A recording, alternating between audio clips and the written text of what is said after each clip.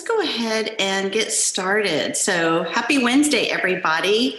My name is Tracy Carter. I am the Dean of Community and Wellness, and we realize how busy your days are, and we're so happy that you took some time out of your evening to join us. I'm really excited to bring you part two in our three-part series. And as I said on our first ParaNet event, we are clear in our commitment to challenge, cherish, and know our students. We care about the whole child. As our mission statement says, we challenge motivated students to develop their full potential. Students are motivated in a different way. Today, we focus on the cherished component of our Parent Ed series. I am very excited about our guests that have joined us tonight to be on the panel. We have Sherry Brown, who is our Dean of Students and an English teacher. We have Paul Kim, who is the Equity Task Force Interim Chair, and he's also a humanities teacher. We have Troy Eason, Dean of Students and Math teacher, and Father Nate Bostaine, our head chaplain. And I said this morning, at lunchtime when we did it, I've always pretended that I wanted to have another career and be Oprah. So tonight I get to pretend and ask questions of our panel, which is going to be a lot of fun. It's just a casual conversation. If you have questions that you want to ask, you can put them in the chat box. If you don't know where the chat box is, if you just hover over at the very bottom of your screen, you'll see the chat. And you can put that in there. It will go only to me this evening. So if y'all are ready, let's get started. Sherry, I'm going to start with you. Something that I know about you is your passion in developing student leaders. One of the first areas that was clear to you that needed revamping was student government. Can you tell us a little bit about how that process went?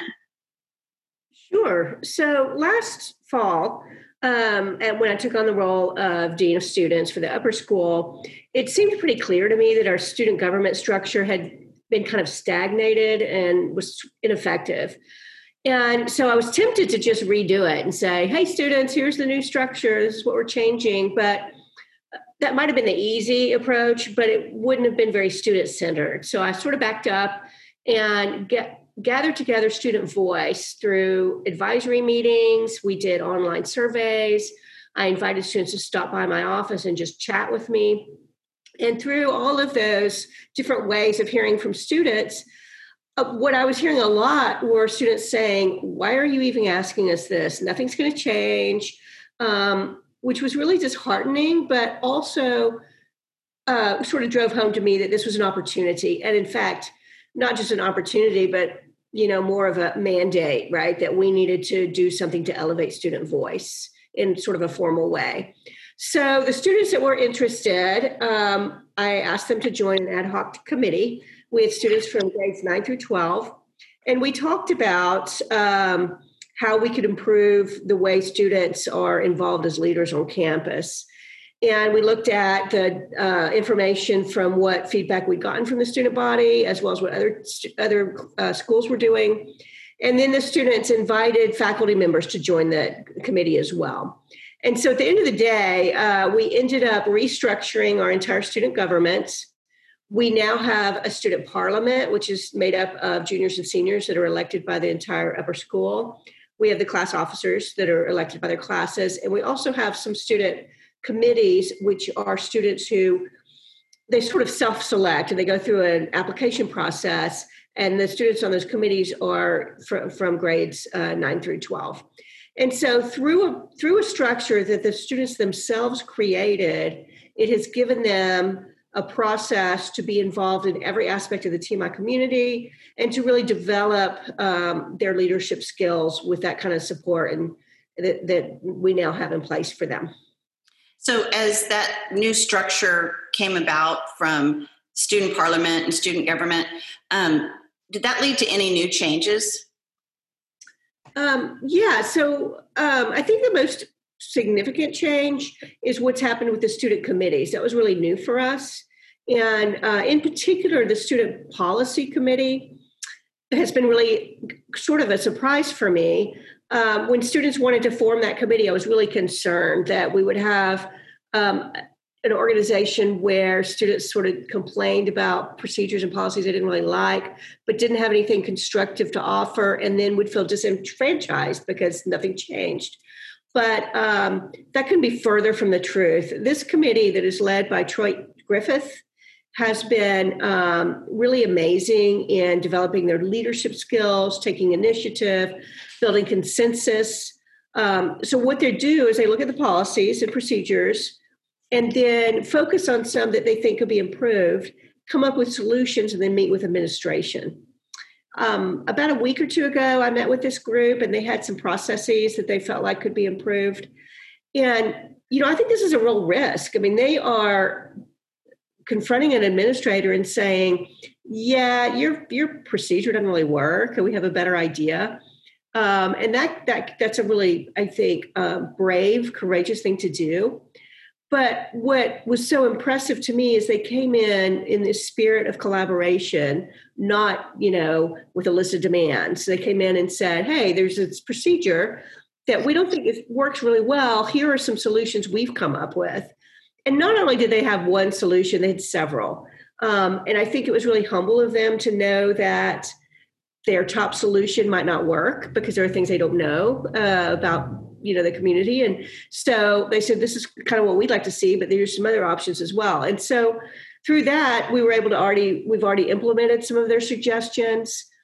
And I'm just really proud of these students. And I'm also really proud of TMI for providing a safe, nurturing place where the students can take risks, grow their leadership skills, and be agents for positive change. So that is one thing that I would point out as being something really exciting. It's interesting because I would venture to say every single person on this call who's taken the time to be a part of it would say that, TMI is the best school that there is. And so many of our students have been met with challenges that we would never, as their parents, thought they would go through. And so, even some of us struggle with it. So the fact that all of these changes have taken place and there's been such a positive outcome from them. And I mean, obviously the life skills that they're getting from doing this, but that's really neat that even in what seems like sometimes gloomy times, our kids step up to the plate and want to do better. So that's really great. I'm glad that's happening for you. I'm going to move over to Paul Kim. Hey, Paul, you've been here for about 4 months now and as interim chair of the Equity Task Force. Tell us a little bit about what you've been up to. Thanks, Tracy, and good evening to everyone. Hopefully my internet connection is not as unstable as my computer has told me it is. But during the past couple of months, we've spent a lot of time just trying to listen and learn. We've also done some work in terms of trying to create a little bit of policy and a little bit of common language for the school to operate on. But we spent a lot of time, really trying to engage in deep conversation with students, with faculty, of course, with parents, and with alumni as well.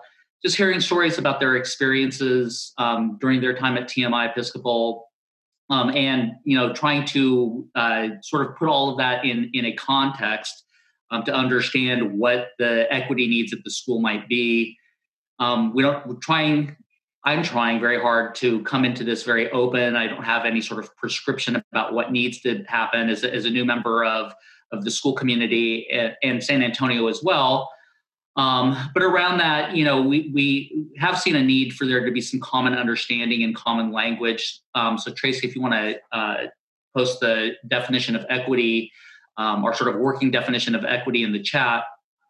Funny story about this is when we were first reaching out to alumni to have a conversation with them and talk about their experiences over the years, one of the alumni thought that we were actually talking about financial equity, and they thought that we were going to start some sort of financial, investment task force or something like that. So we had to sort of correct them and help them understand that we were talking about, improving in line with the school's mission, improving student experience so that their experiences had more fairness in them. And as you see in the definition, so that every student had the ability to reach their full potential during their time at TMI Episcopal.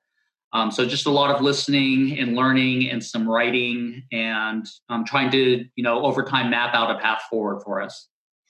And Paul, I know you remember we had I think our first call was with our alumni, and then we had a parent call. And the thing that I would say kudos to you and your group that you're working with is that I know our alumni felt this way, and I certainly did as well. As I felt very safe in things that I wanted to ask or things I questioned. And so I'm really glad that we have this task force, and I look forward to more things that can happen based on your committee and our students and everybody involved. I'm going to switch gears a little bit. I'm going to go over to Nate, Father Nate. Mm-hmm. So you have seen hundreds and hundreds, I probably should say thousands, but we'll say hundreds and hundreds of chapel talks while you've been chaplain at TMI. Talk to us a little bit about what that program means. Thank you for asking, Tracy. I would like to tie in the Senior Chapel Talk program first and foremost to the equity work that we're doing. One of the cool tie-ins there that may not be immediately obvious is that with Chapel Talk program, every senior has equity in sharing their voice and their unique experiences here at TMI. And we talk about developing their full potential in service and leadership. Well, the Senior Chapel Talk program is a culmination of celebrating how they've attained their full potential at this point in life to live into who God made them to be. It's really the culmination of their TMI experience. It's something that they get to invite their parents, their aunts, their uncles, their grandparents to come to and hear them give this talk. It's a celebration of who that student is becoming and where they're at this point in their life. And it gives each and every one of our seniors an opportunity to really feel seen and feel heard and feel cherished by our entire TMI community. One of our former English teachers, Rita Stanley, talked about the Senior Chapel Talk program and called it the ethical valedictorian speech for each and every senior. And for those of us who've been at other graduations, you know that at other schools, they only have one valedictorian with one valedictory speech, and you only hear one voice. Well, here at TMI, every senior gets to give their own valedictorian speech about how they've grown spiritually and ethically during their time here at TMI. And it's just an incredible celebration of who they are. The other thing that I love about the Chapel Talk program is that the Chapel Talk program is not just a solo affair. It's not like I give each senior their date in chapel and say, good luck, see you later. The cool thing about the Senior Chapel Talk program is that it brings together the English faculty, it brings together the chaplain, it brings together the Senior Chapel Talk coach, and we have Chapel Talk coaches that come from every department of faculty at TMI. We've even got Chapel Talk coaches that come from the business office over in Ayers, and all of us come together to help prepare the student from the time they first get the idea for the Chapel Talk to the time that they deliver it, and everywhere in between, to help them hone it, help them practice it, help them make their presentation of their life lesson as compelling as it can possibly be. Like I like to say, it takes a village to raise a Chapel Talk, and that's what we do here at TMI. That is true. Of all of the Chapel Talks that I've been privileged to watch over all these years, and I see some senior parents on this call this evening, there's nothing like watching your own child when they give their Chapel Talk. And so parents, just as a little inside tip, Father Nate does have Kleenex up at the tech booth. So when it's time for your child to give their senior talk, don't worry about it. We got you covered with that. Amen. All right, Troy, I'm going to move over to you. I know as Dean of Students, a lot of people perceive that position as probably disciplinary only. Can you talk a little bit about the redemptive discipline here at TMI? Yeah, absolutely. And, before I say that, I will say that both Haley and Jacob's Chapel Talks were phenomenal, and they were excellent. So great job, Mom. But yeah, it's a very common misconception that, the Dean of Students is the, he's the one with the ruler, with the paddle, right? On occasion, yes, we have to do that. But, you have to understand, at least in the middle school, you've got kids who come in who are, 11, sometimes even 10. And then by the time they graduate 8th grade, they're 14. And when you're 10 and 11, you're still a little kid. And when you're 13, 14, you're now a young adult. And so those waters that these kids have to navigate in middle school are just, they're choppy, they're tumultuous, they're stormy. And that's really my job, is to help them navigate that. They're going to make mistakes. It's part of growing up. But I'm not there to point the finger and say, you screwed up, you owe me 10 detentions. I'm me, along with all the faculty, all the staff, we're the safety net. We're the ones that reach our hand down and pick them back up when they make a mistake. And the whole thing is, we want them to be, when they're giving their senior chapel talk, and I'll be honest, some of my favorite ones have been from kids who had a rough go in middle school. But we want them to learn from their mistakes. There's no stopping making mistakes, but if you learn from it and you move forward in a positive direction, that's the goal. And, I think anytime that I have to have a hard conversation with a kid, I treat them as I would my own. And I talk to them the same way I would talk to my own boys. Just really trying to get them to understand the why and the how and the, all that stuff. And I apologize if you can hear my tiny one in the background, but, if they can learn from it and go back and reflect, and it just makes them grow so much. And, everybody is going to screw up, like I said, and we're there to catch them. And that's kind of what being the Dean of Students is picking them up when they fall and making them be the best version of themselves. Well, you're a great Dean of Students, and it's when you know better, you do better. And I think that holds true in what you and Sherry both do. And also, and some of you might remember this from our first component when we did for Parent Ed on Challenged, is Justin Kucherovsky said, it's okay to fail forward. And that has just really stuck with me. And Troy, that speaks to what you're doing in your position as well. Tell me a little bit about honor code in the middle school. How do you handle the honor code in middle school? Okay, well, up to a couple of years ago, we had a middle school honor council that functioned much in the same way as it does in the high school. There was a panel of 5 kids who were nominated by teachers and then voted on by their peers, who would hear alleged violations to the honor code.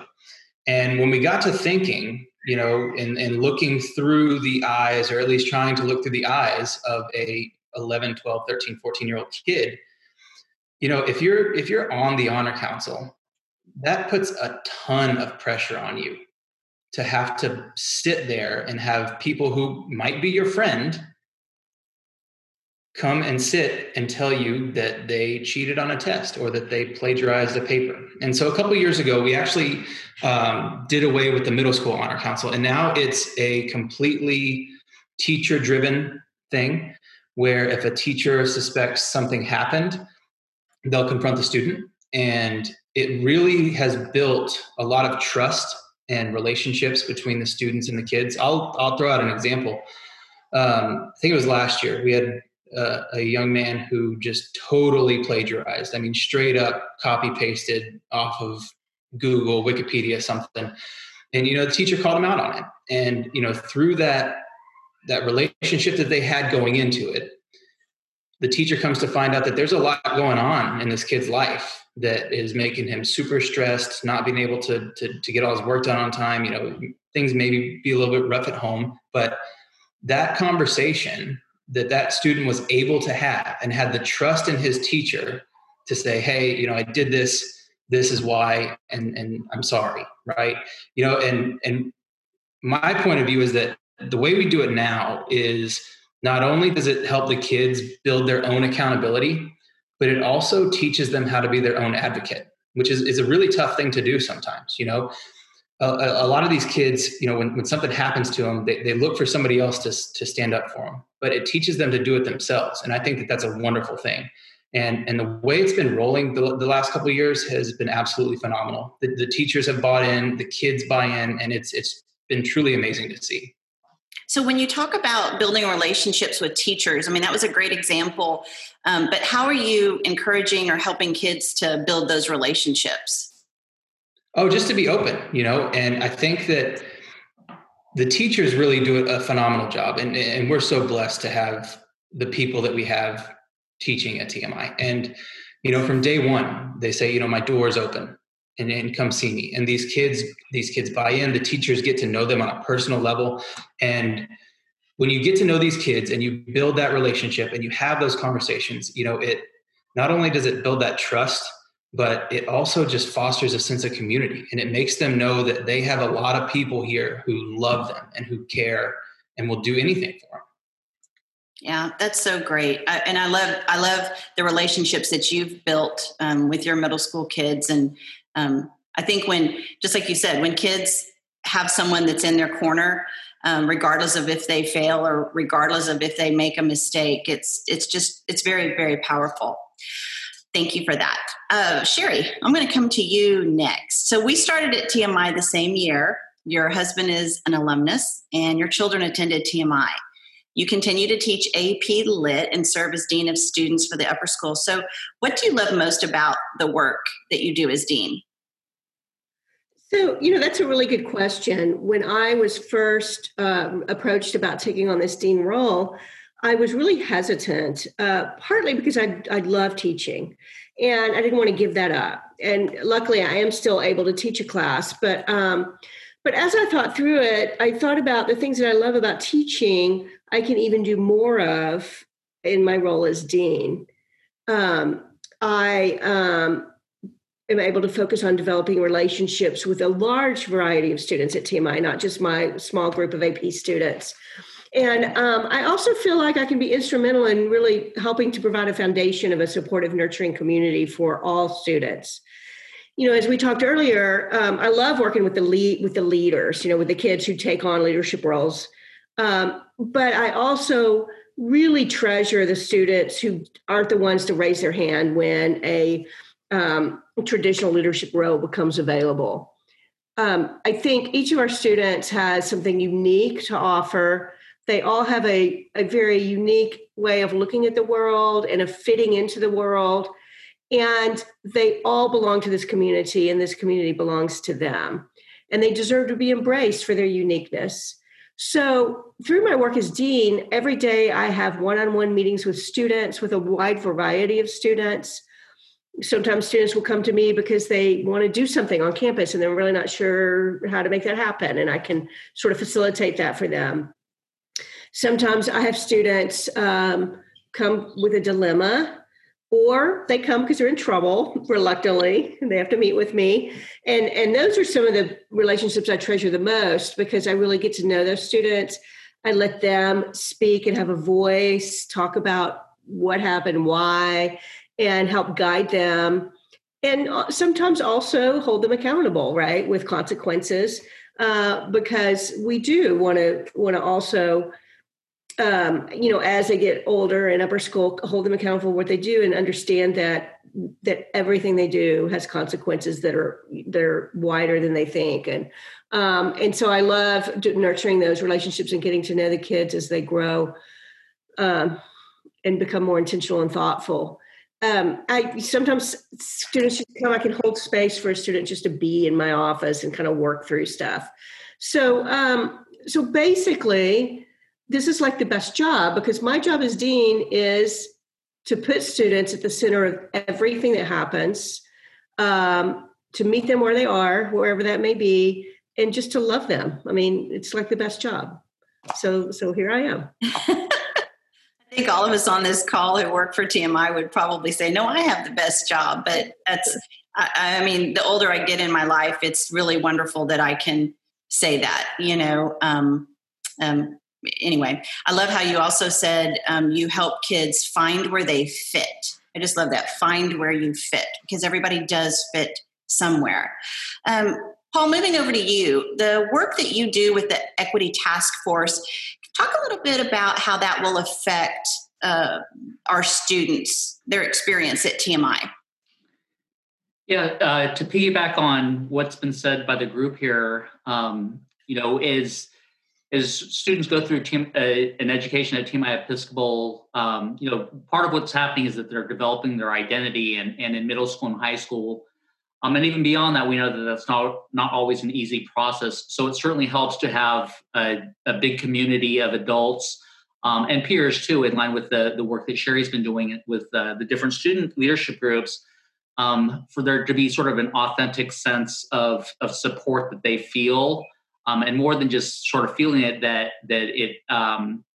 it happens even when you don't necessarily feel or notice it, that those structures are in place so that each one of our students can have the most positive experience possible, knowing that they all need different things, and that through that sort of individualized or customized support, I suppose you could say, that they all develop an authentic sense of belonging. That's very true. Nate, I'm going to come over to you. So TMI is a very diverse community with people of all ages and backgrounds and even religions. So how does the chapel program include that much diversity and help everyone feel cherished and included? Yeah, I think that chapel's a lot of fun, but it's also a really big challenge, right? I mean, we have this diverse community. And whenever we have chapel all together in a non-COVID world, we'd have, like 600 people in chapel at one time. And we would have people in there from age 11 to age 70. And those people are coming from all kinds of different backgrounds, from urban areas, from rural areas. We got people from every cultural background. We've got people from all kinds of different religious backgrounds. I have lots of friends, of course, that are Episcopal priests, and they work in parishes, and their congregations are all Christians and all really one type of Christian. Well, not only do I have Christians, but I have every type of Christian in chapel with me, Catholics and Protestants and Orthodox. But not only do I have various kinds of Christians, I have a whole swath of religious others as well. We've got Muslims, we've got Jews, we've got Hindus, we've got Buddhists, we've got folks that identify as secular, all in one place under one roof to come together for the same chapel. And that puts quite a challenge for me, but I love that challenge because it's really an extension of Episcopal identity. It's an extension of our work with equity, because equity is all about diversity and inclusion and helping people feel welcome or helping people feel cherished, right? So the balance that I like to try and strike in chapel, I like to call it being authentically Christian and yet genuinely inclusive. On one hand, we are TMI, the Episcopal School of Texas, and we are authentically Christian. We come together, we pray in the name of God, the Father, Son, Holy Spirit. We read Christian scriptures. We pray prayers together. We talk about the great ideas of the Christian faith, how the God of love is known uniquely in the person of Jesus to save and to heal the world. But because we follow Jesus, we try and do what Jesus did. And what Jesus did was that he radically welcomed everyone. He fed everyone. He healed everyone. He liberated everyone from evil and from suffering. And then he challenged everyone that he came across to become the best version of themselves. So that's what we do here at TMI. We welcome and embrace everybody from every walk of life, from every culture, from every background that we get. We cherish them. We love them. We care for them. We welcome them in our midst. We heal them. We feed them. And we challenge them to become the best possible self that they can, living into the fullness of who God made them to be. And that's kind of how we strike that balance. Something that I think about since you've been at TMI that I've been able to witness is the inclusion of middle school students coming and talking They've made announcements for a while, but you have really brought them in to come up and read some of the scriptures. And I love when they can just barely see over the lectern, and that, reading scripture, sometimes there are some really difficult words to pronounce. And what just gives my heart so much joy is when they finish and they're walking off and there's just this roar of the crowd and applause of all of the student body embracing that they were brave enough to come up, that they felt that they were valued and included. So anyway, I love that you do that. So we'll switch gears here and talk a little sports. Oh, I got y'all's attention. No, I'm just kidding. I'm going to go to you, Troy. So you've been a coach for a long time. So what are what is kind of the same and what is different about how you approach developing young people? That's a pretty good one, Tracy. Well, one thing that's different is it's a lot easier to yell at a kid on a baseball field than in a math classroom. The thing that's the most same, I think, is that whether it's in the classroom, whether it's as a dean of students or a coach, is you're trying to get from point A to point B with these kids, right? If it's baseball, you're trying to teach them a skill, they practice and they get better. They go back, they fail a couple times, they get better. Same thing with math. Same thing with decision making. So that's kind of the same. We want to get them from point A to point B, and we're there for them when they fail, and we're there for them and pick them back up. One thing that's different that probably makes me the most passionate about coaching is that I have about probably 50-ish kids in my math classes right now, and I'll be honest, not all of them want to do math every day. But when you get out there on the baseball field, you're there with kids who want to be there and who want to succeed at what you're trying to teach them. And that makes it more fun. It gives me more drive to help them succeed. It gives me, more energy to put into practice and stuff like that. I think one thing with sports that it teaches you is that, there's super highs and super lows, right? There's, I'll take you back 2 years. We won our first district championship in at least 20 years, right? And, these kids who had worked so hard and been there every day, the pure joy that was on their faces. And I'm standing there, hugging Patrick Davis, and we're both crying for, I don't know why, but it was just that moment where you're so happy for these kids, you're happy for each other, and fast forward 2 weeks later, and we lose in the playoffs, right? Third round of the playoffs, farthest we've gotten in a long time, and you see these kids who, 2 weeks ago were on such a high, and now they're just devastated, and you feel bad for them, but at the same time, you've become family, and you love them.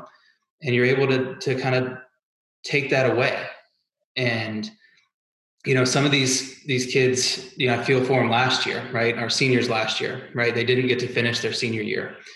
And, one of them, Zach, I've known him since he was 8 years old. We coached him in select ball. He came to TMI, and it was hard on him. And fortunately for me, and unfortunately at the same time, I went through the exact same experience. So I didn't get to finish my senior year season either. And so I knew exactly what he was feeling. And to be able to convey that to him and let him know, it's going to be okay. This is a game, right? It's the game that you get to play, you're privileged to play, and you can forget about everything else. If your girlfriend broke up with you 2 days ago, you don't have to worry about that out there, right? You don't have to worry about the math test that's next week.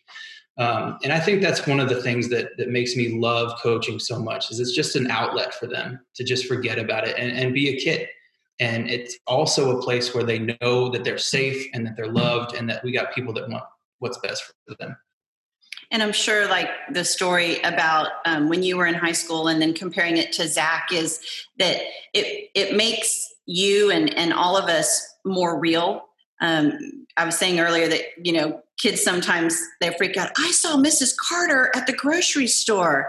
Well, Mrs. Carter does have to eat, or, at the dry cleaners or wherever it may be. And so I think when you can share those real life experiences, it just helps our kids understand that maybe they're not the first ones. It's not the end of the world. Look at you now. Look at where you've come. So I think that's really cool. Paul, I'm going to come over to you, and I wanted to ask you a question about, from your perspective, what do you think some of the biggest equity issues at TMI are? So to piggyback on something that Troy said, when you're doing pretty well, sometimes it's hard to get to the next level. And as Father Nate said, we have a very, very diverse school community. If you track it against national demographics at independent schools, we're actually a more diverse school than most of the schools that are out there.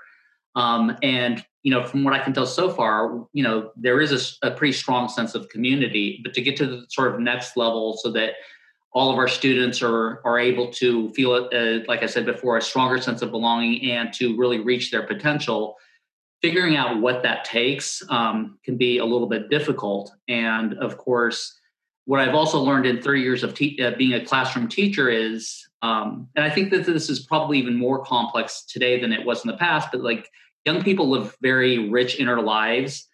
And in order for us to be able to sort of address their socio-emotional needs in terms of really being able to help them reach their potential is a complicated thing that has individual context. So, getting the whole community sort of on the same page to pay attention to students in that deeper kind of way in our busy lives, and especially in this COVID era, is a task in and of itself. So I would say that is one of the larger challenges that we have is to learn how to pay deeper attention to what's going on with our students. How many years did you say you'd been teaching? 30 years. Almost all at independent schools like TMI Episcopal. You don't even look 30. So I need your vitamins, or I need to be eating what you're eating, because that's working for you for sure.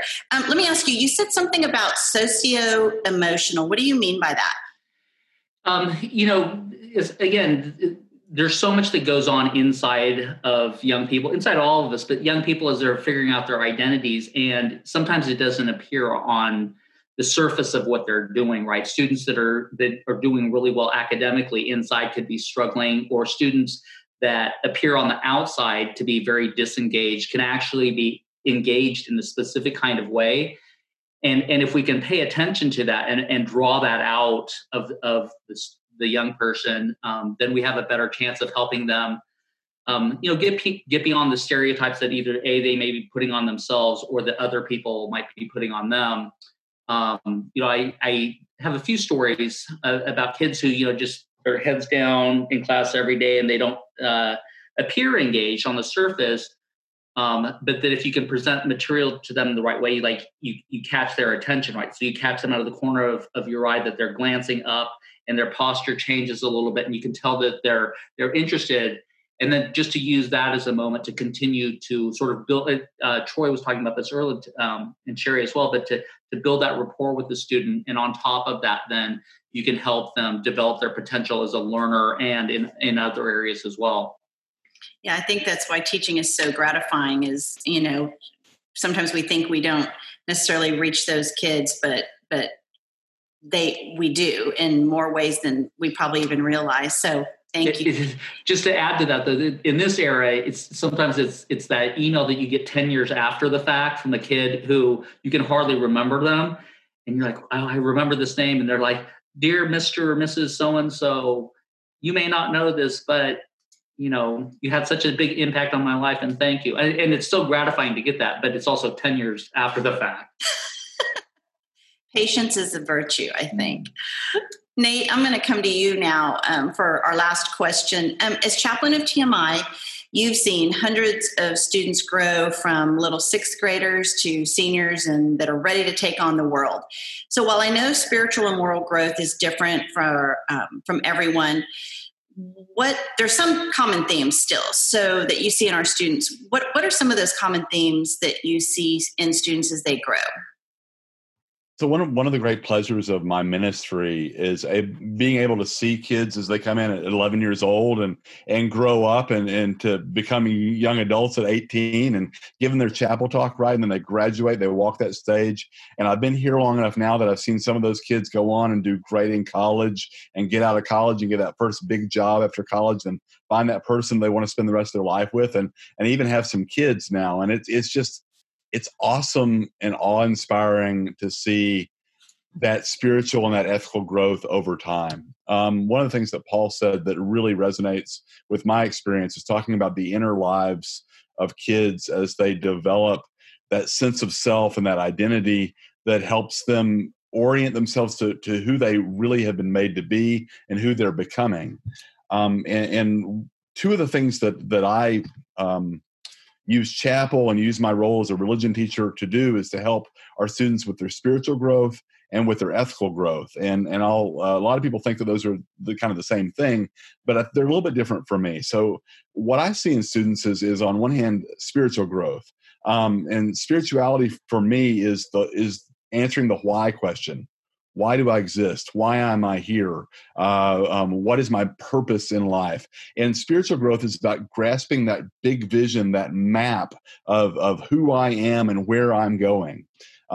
Ethical growth, on the other hand, is about developing the moral compass to follow that map, to know when to turn left, to turn right, to go straight. So whereas spiritual growth is about the why, ethical growth is about the how. How do I navigate my life map to become who God made me to be?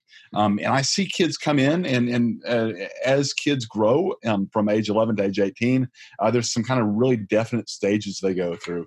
When they are young, when they're in middle school, they often come in with kind of a conventional faith. They're religious, and their spiritual identity is very much rooted in their family of origin, what mom and dad have always believed, and that's very much who they are. And as they grow up, they encounter all kinds of different belief systems. They encounter different religions. They encounter different ideas. And then in older adolescence, you see a lot of questioning, right? A lot of kind of deconstructing the norms and the assumptions, and asking questions about, is this right for me? Do I really believe this? Do I really own this for myself? And then finally, as you come through that time of questioning, you get into young adults, and young adults really kind of rebuild and reconstitute a faith that makes sense to them. And oftentimes it's a version of the faith that they were raised with, but now they've questioned it, they've looked at it, they've examined it, and they own it for themselves. And so this whole process of growth and identity for me is a lot like a dance. And the dance basically oscillates between, I'm part of my family and that's my identity. No, I'm separate from that. I'm different. I'm other. No, I'm part of it. No, I'm different from it. No, and a lot of us who've raised kids have seen this dance of, I love you, mom and dad, stay away from me. I love you, stay away from me. And so one of my great pleasures in life is to join our students in this dance of identity, in this dance of becoming, in this dance of figuring out who they are and who they're becoming, and helping them walk that path of growth with them. Paul talked about sometimes the payoff for what we do doesn't come until 10 years afterwards, and when you get that email. Well, just this last week, and it just made me think of this, I got an email, actually a Facebook message from a student that graduated several years ago, telling me that he was being baptized.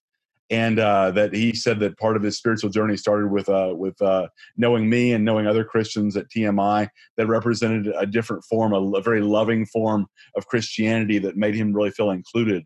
And he's been working on that for the last several years, and now he owns that for himself. And my hope for all of our students would be that they would become and they would find who they are made to be and live into the fullness of that potential. Thank you for that. Well, I would say that if we would say that tonight was a dance, I sure had fun at this dance. If you have any questions, we are done with what we had prepared for you this evening. If you want to put anything in the chat box to ask a question, we certainly can do that. I hope you've seen tonight how, we all have our ideas of what cherish means. What's the definition? What is it to us? And you see through everything that my guest said tonight is it takes on all different forms. And so it could be in the chapel. It could be finding where you fit in. It could be on the athletic fields, the classroom, within the core and their leadership component. So Cherished has many different versions, but it goes across all of the facets within our community. So I think that is a pretty cool thing that sets TMI apart from other schools. So I am going to, you got to shout out Father Nate. I wanted just to remind everybody that we have our last event in the 3-part series that will be on December 2nd. We're going to do that one at 9 and at 6. And for that event, we're going to have our school counselor, Lisa Condry. We'll have our nurse, Stacy Smith, Troy Griffith is going to join us. He is a math teacher, a dorm parent, a basketball coach, and then also Sarah Murphy, who's also a dorm parent and a college counselor. And so we'll wrap up our series with Known. I'm excited for you to hear what our group has to share, and an email will go out in probably just the next day or two. If you have any friends that weren't able to join us tonight, all of our Parent Ed series are recorded, and they are on our TMI YouTube channel. And Stephanie Gish is working on a special place for Parent Ed on our TMI website, and she is building that, and we should have that as a central place for everybody to come back and look for past events if they want to watch the recording, or also for our upcoming events. So I know y'all all either have to go make dinner or eat dinner or help with homework, or maybe just go to bed. And I appreciate your time. My guests appreciate your time. TMI is the community because of the parents like you who are so vested in everything we do, even beyond your specific student. So we thank you so much. Have a good evening. I love you all, and go Panthers.